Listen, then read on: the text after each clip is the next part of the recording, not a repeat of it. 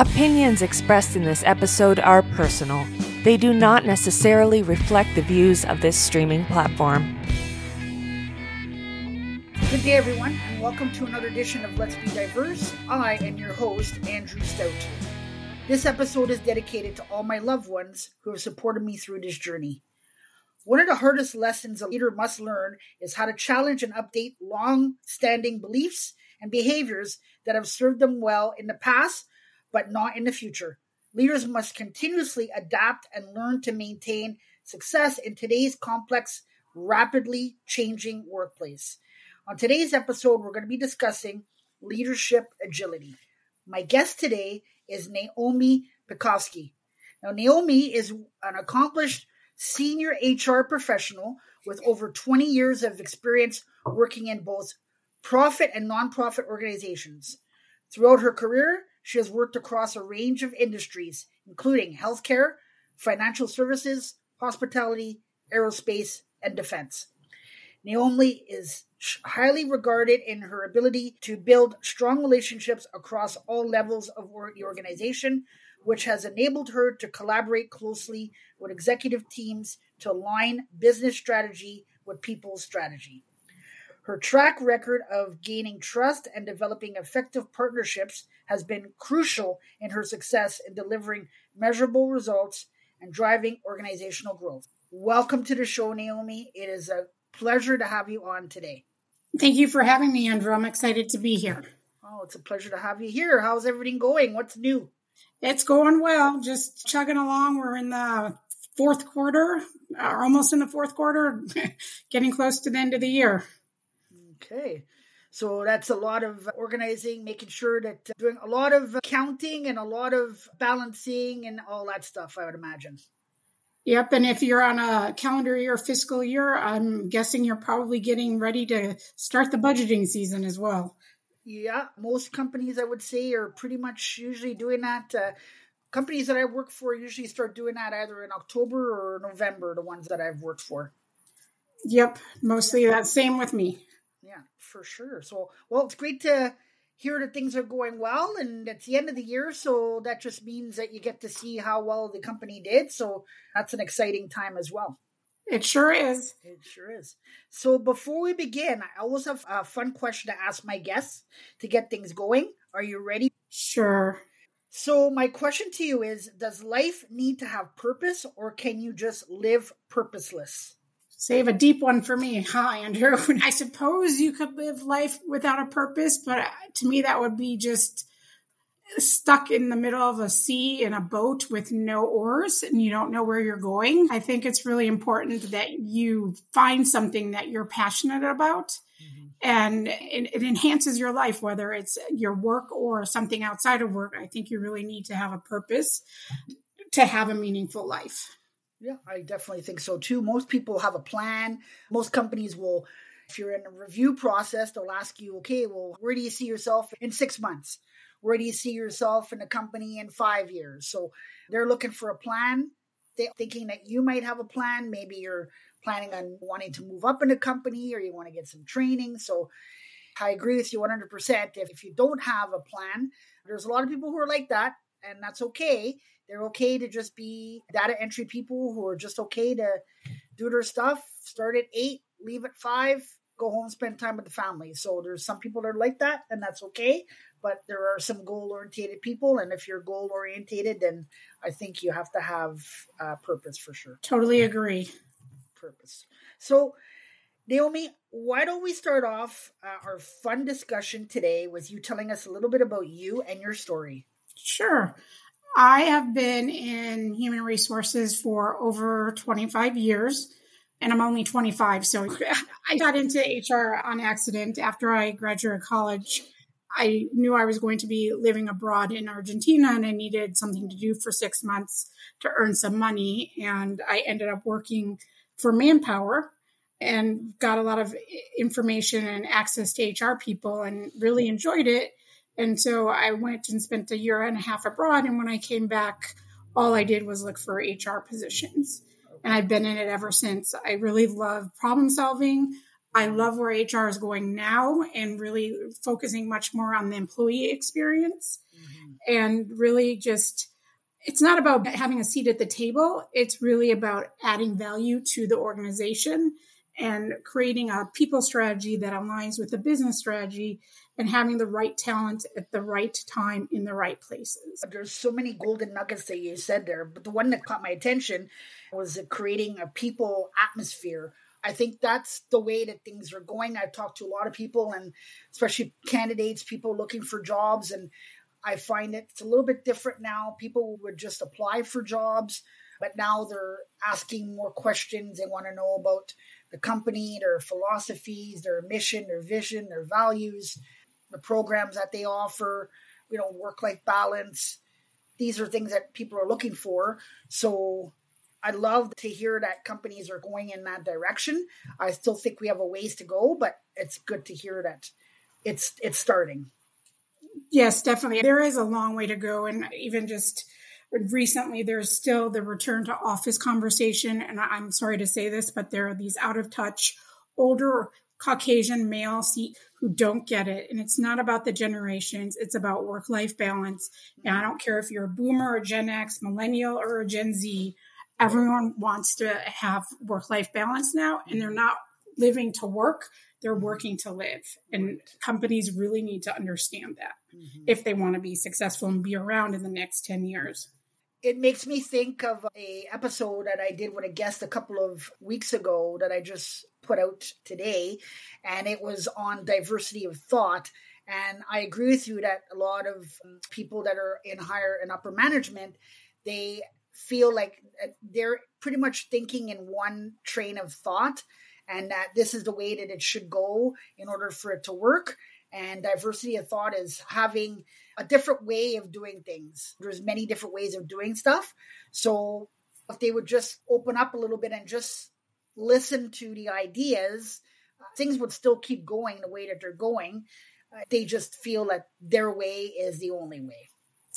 Yep. And I think actually if they would listen and do things that employees want, they would actually be more successful than they are now, if they are even being successful. And they'd probably be able to retain and attract much better talent. So I'd like you to explain leadership agility to our listeners. So leadership agility, the model I'm talking about is really, I learned it at my job, and it's by Tom O'Shea, was the teacher. So I want to at least give him credit, but it's a leadership and change management model in today's world, the VUCA world, right? Volatile, uncertain, complex, and ambiguous. So it really is based on pushing decisions down to the lowest level possible, connecting and aligning and engaging. So generating confidence in your people, initiating action. It's not just about talk, but really creating change, liberating that thinking. So that idea diversity that you talked about, Andrew, that's so important. You need cross-functional teams. You can't make decisions in silos anymore. And you need to really get the person's ideas that might not be in your department because they see things differently. And that's really vital for innovation. And it's evaluating results. So going and constantly making changes and updating and improving things, and then anticipating the change. So you're always ready for change, and you're always making continuous improvement. So correct me if I'm wrong, but it sounds like wanting to give your employees the ability to be creative. Yes, creative, and also be a part of the process, right? It's not top down anymore. It's meet in the middle, or let us at least have a say, hear us out. Doesn't mean we're going to take every single idea, but a lot of the best ideas do come from the people that are actually doing the work, because they are so much more closely aligned and in touch with what's going on than director level C-suite, those executives who are making the big decisions but don't understand the nitty gritty. Yeah, that totally makes a lot of sense to me. It's the people that are doing the jobs that are, like you said, the worker bees, I would call them. Those are the ones that are running things. So why not let them be creative or come up with some ideas, or just make it a more engaging atmosphere in the workplace? Right. And it's fact-based data, right? We talk about data a lot, and that's really important. And HR historically has not been good at necessarily using data. And it's not just HR, it's everyone that needs to use that data, giving real-time feedback and just being in touch with what's going on, and also having a vision and monitoring that to make sure that what you're doing makes sense. And if it doesn't, being nimble enough to be able to make changes quickly. So why is leadership agility so important now in 2023? Look at what's happened in the last 3 years, let alone the last 10, right? We've had so much change, and it's not getting slower. It's actually speeding up with AI coming. It's here, right? And it's making things change much more quickly. So we have to be proactive versus reactive as leaders, or we're not going to be able to keep up with what's going on in the world. So we have to find different ways of doing things. Waterfall implementations of programs, big silos, those are not going to work anymore for successful companies in today's business world. Yeah, I guess if you're doing the same things, like you have a lot of, especially small business owners that have a certain way of doing stuff, and they don't want to change it because they feel like, well, this is the way I've been doing it since I opened up my company in 1963. So I'm going to keep doing it that way because that's the way that it's always been done. And we've been successful since. Yep, that's one of the phrases that's like nails on a blackboard for me. For those of you who are millennials or younger, might not know what a blackboard is, but it's just, that's how we always did it. When someone says that to me, it makes me cringe. And it's that, well, what we've done up to this point does not get us to where we want to go. And I don't discount all the tribal knowledge and what has been going on, but we need to honor that and move on and realize that we need to make changes in order to be successful and hit the goals that we set out for ourselves. And Naomi, I don't even think that you have to even just fully change it. Like, it doesn't have to be like a full changeover. You could still do the same stuff. Maybe it just needs a little bit of a tweak to do something a little bit different, but still do the same process or function. Maybe it doesn't have to be a full changeover. Of course. I mean, I've read the book Agile HR, which is related to this, and you can do bits and pieces of it so that you can get started and grow that muscle. And then as you continue to grow that muscle, add on more things in the different models so that you can become, again, more nimble, more able to address change proactively versus waiting for it to hit you in the face and knock you over, which then that's going to basically paralyze you as a company. Yeah, for sure. Do you think that organizations are using leadership agility nowadays? I think there are quite a few, probably more than a few. There are companies that are using different pieces of Agile. I know Agile itself, the process started in IT. So I know there's a lot of software development companies that use Agile and Scrum, and there's all different models under what I would call Agile. So yeah, I know there are people on LinkedIn that I follow that use Scrum and Agile and different change management and project management models that are similar to agility, leadership agility. And those are the ones that you see that are making good strides they're the tech companies that are not laying people off right now. So were companies ever using agile leadership like in the past? I'm sure there are people that have been using different parts of leadership agility. Okay. I think there's so many there's Lean, there's Six Sigma, right? There's so many different change management, like continuous improvement models out there. And I think they're all improvements on each other. So there are pieces, yes, that different companies have been using. Yeah, because I just wonder if it's something that companies, there's something that maybe they push aside, so we don't need to do this, or is there somebody that needs to come in that says, hey, I've heard about this thing called agile leadership. We should look at adopting this into our company philosophy. I wonder if that's happening more and more. And is it the worker bees that are talking to their managers who are then talking to upper management about it? Well, at my company, we did have a consultant come in, Tom O'Shea, like I mentioned, and he wrote and he has his own consulting business and he does leadership agility.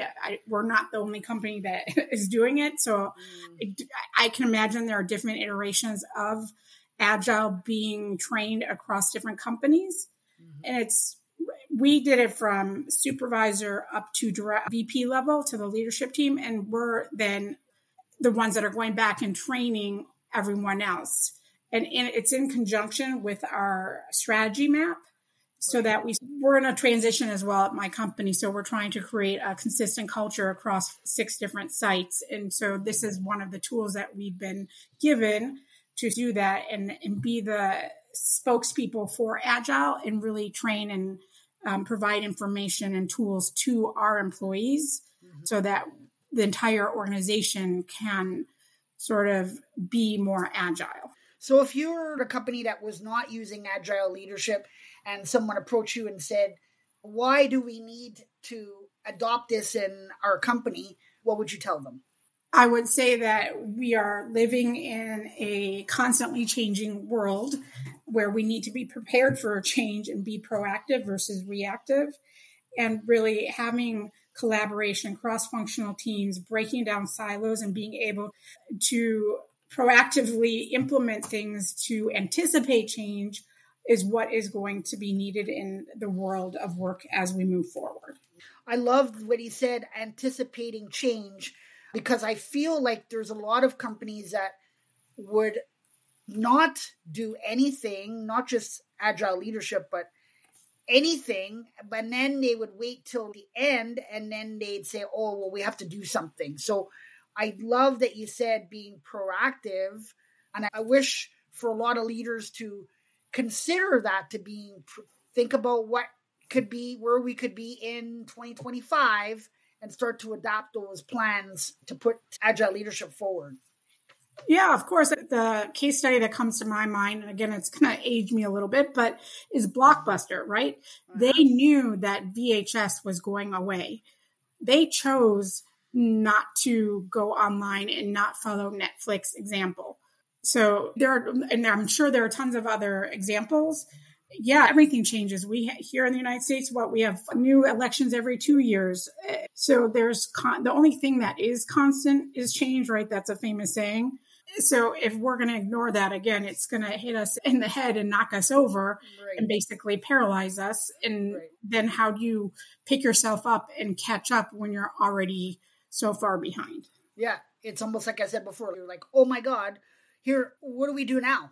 What do we do? And you're like digging yourself out of a hole at that point. Right. Or like Kodak, and that like Kodak Eastman, again, with film. 35 millimeter film, they're still around, but not like they were in the 70s and 80s. Right. I mean, the Polaroid, come on. That was making a comeback. Those little the little cameras where you can take a picture and see it. But I guess everything becomes retro at one point or the other. Well, for sure. You were looking at the flip phone, and I remember I had one of those back in the day when cell phones were out. I had a flip phone. And then everybody started getting the Apples and all that stuff. And then I still had my flip phone. So I used to have I had friends that would tease me, you still have that flip phone? Like, why don't you change it? And I'm like, well, it's still a phone. Like, it still works. So, and now those flip phones are coming back now. So nobody's laughing at the flip phones now. It's something new. But back when the other ones came out, I was being teased by my friends. So it just goes to show you that some people are ready for change, some people are not, and just have to go with it. Yep. That's so funny you said a flip phone, because I was out for lunch on Monday, I think, and I saw a woman old school flip phone, not the new one. She pulled that out of her purse, and I just chuckled to myself. No kidding. And it probably still works, but she probably just, okay, well, I'm not going to change it over. Listen, I know people who don't even pay. Again, we're talking about change and organizations. I know people that would go to pay their bills. They don't do it online. They still go, like when you used to go to the bank and you'd have your slips for your bills and you'd say, okay, I want to pay my electrical, I want to pay my cable, and you're at the teller and you're paying all your bills and they're taking out of your account. Now you can do it like online. But this one person, or a few people that I know, they'll go to the different locations and they'll still pay their bills like that. So they'll go to the phone company, they'll go to the power company, they'll go to the water. And I teased him a few times, but he's not going to change. That's the way that he is, and that's how he feels comfortable doing it, and he's going to continue to do it that way. Sounds like he has a lot of extra time on his Wow, that's the other thing I was going to say. That's the other thing. I didn't say it, but that's what I usually always tease him about. You must have a lot of extra time on your hands, because I wouldn't have time during the day to go to 4 different places, because most of us are working, right? So. Right. Exactly. So, Naomi, if you could choose one word to describe yourself, what word would that be? I think it would be compassionate.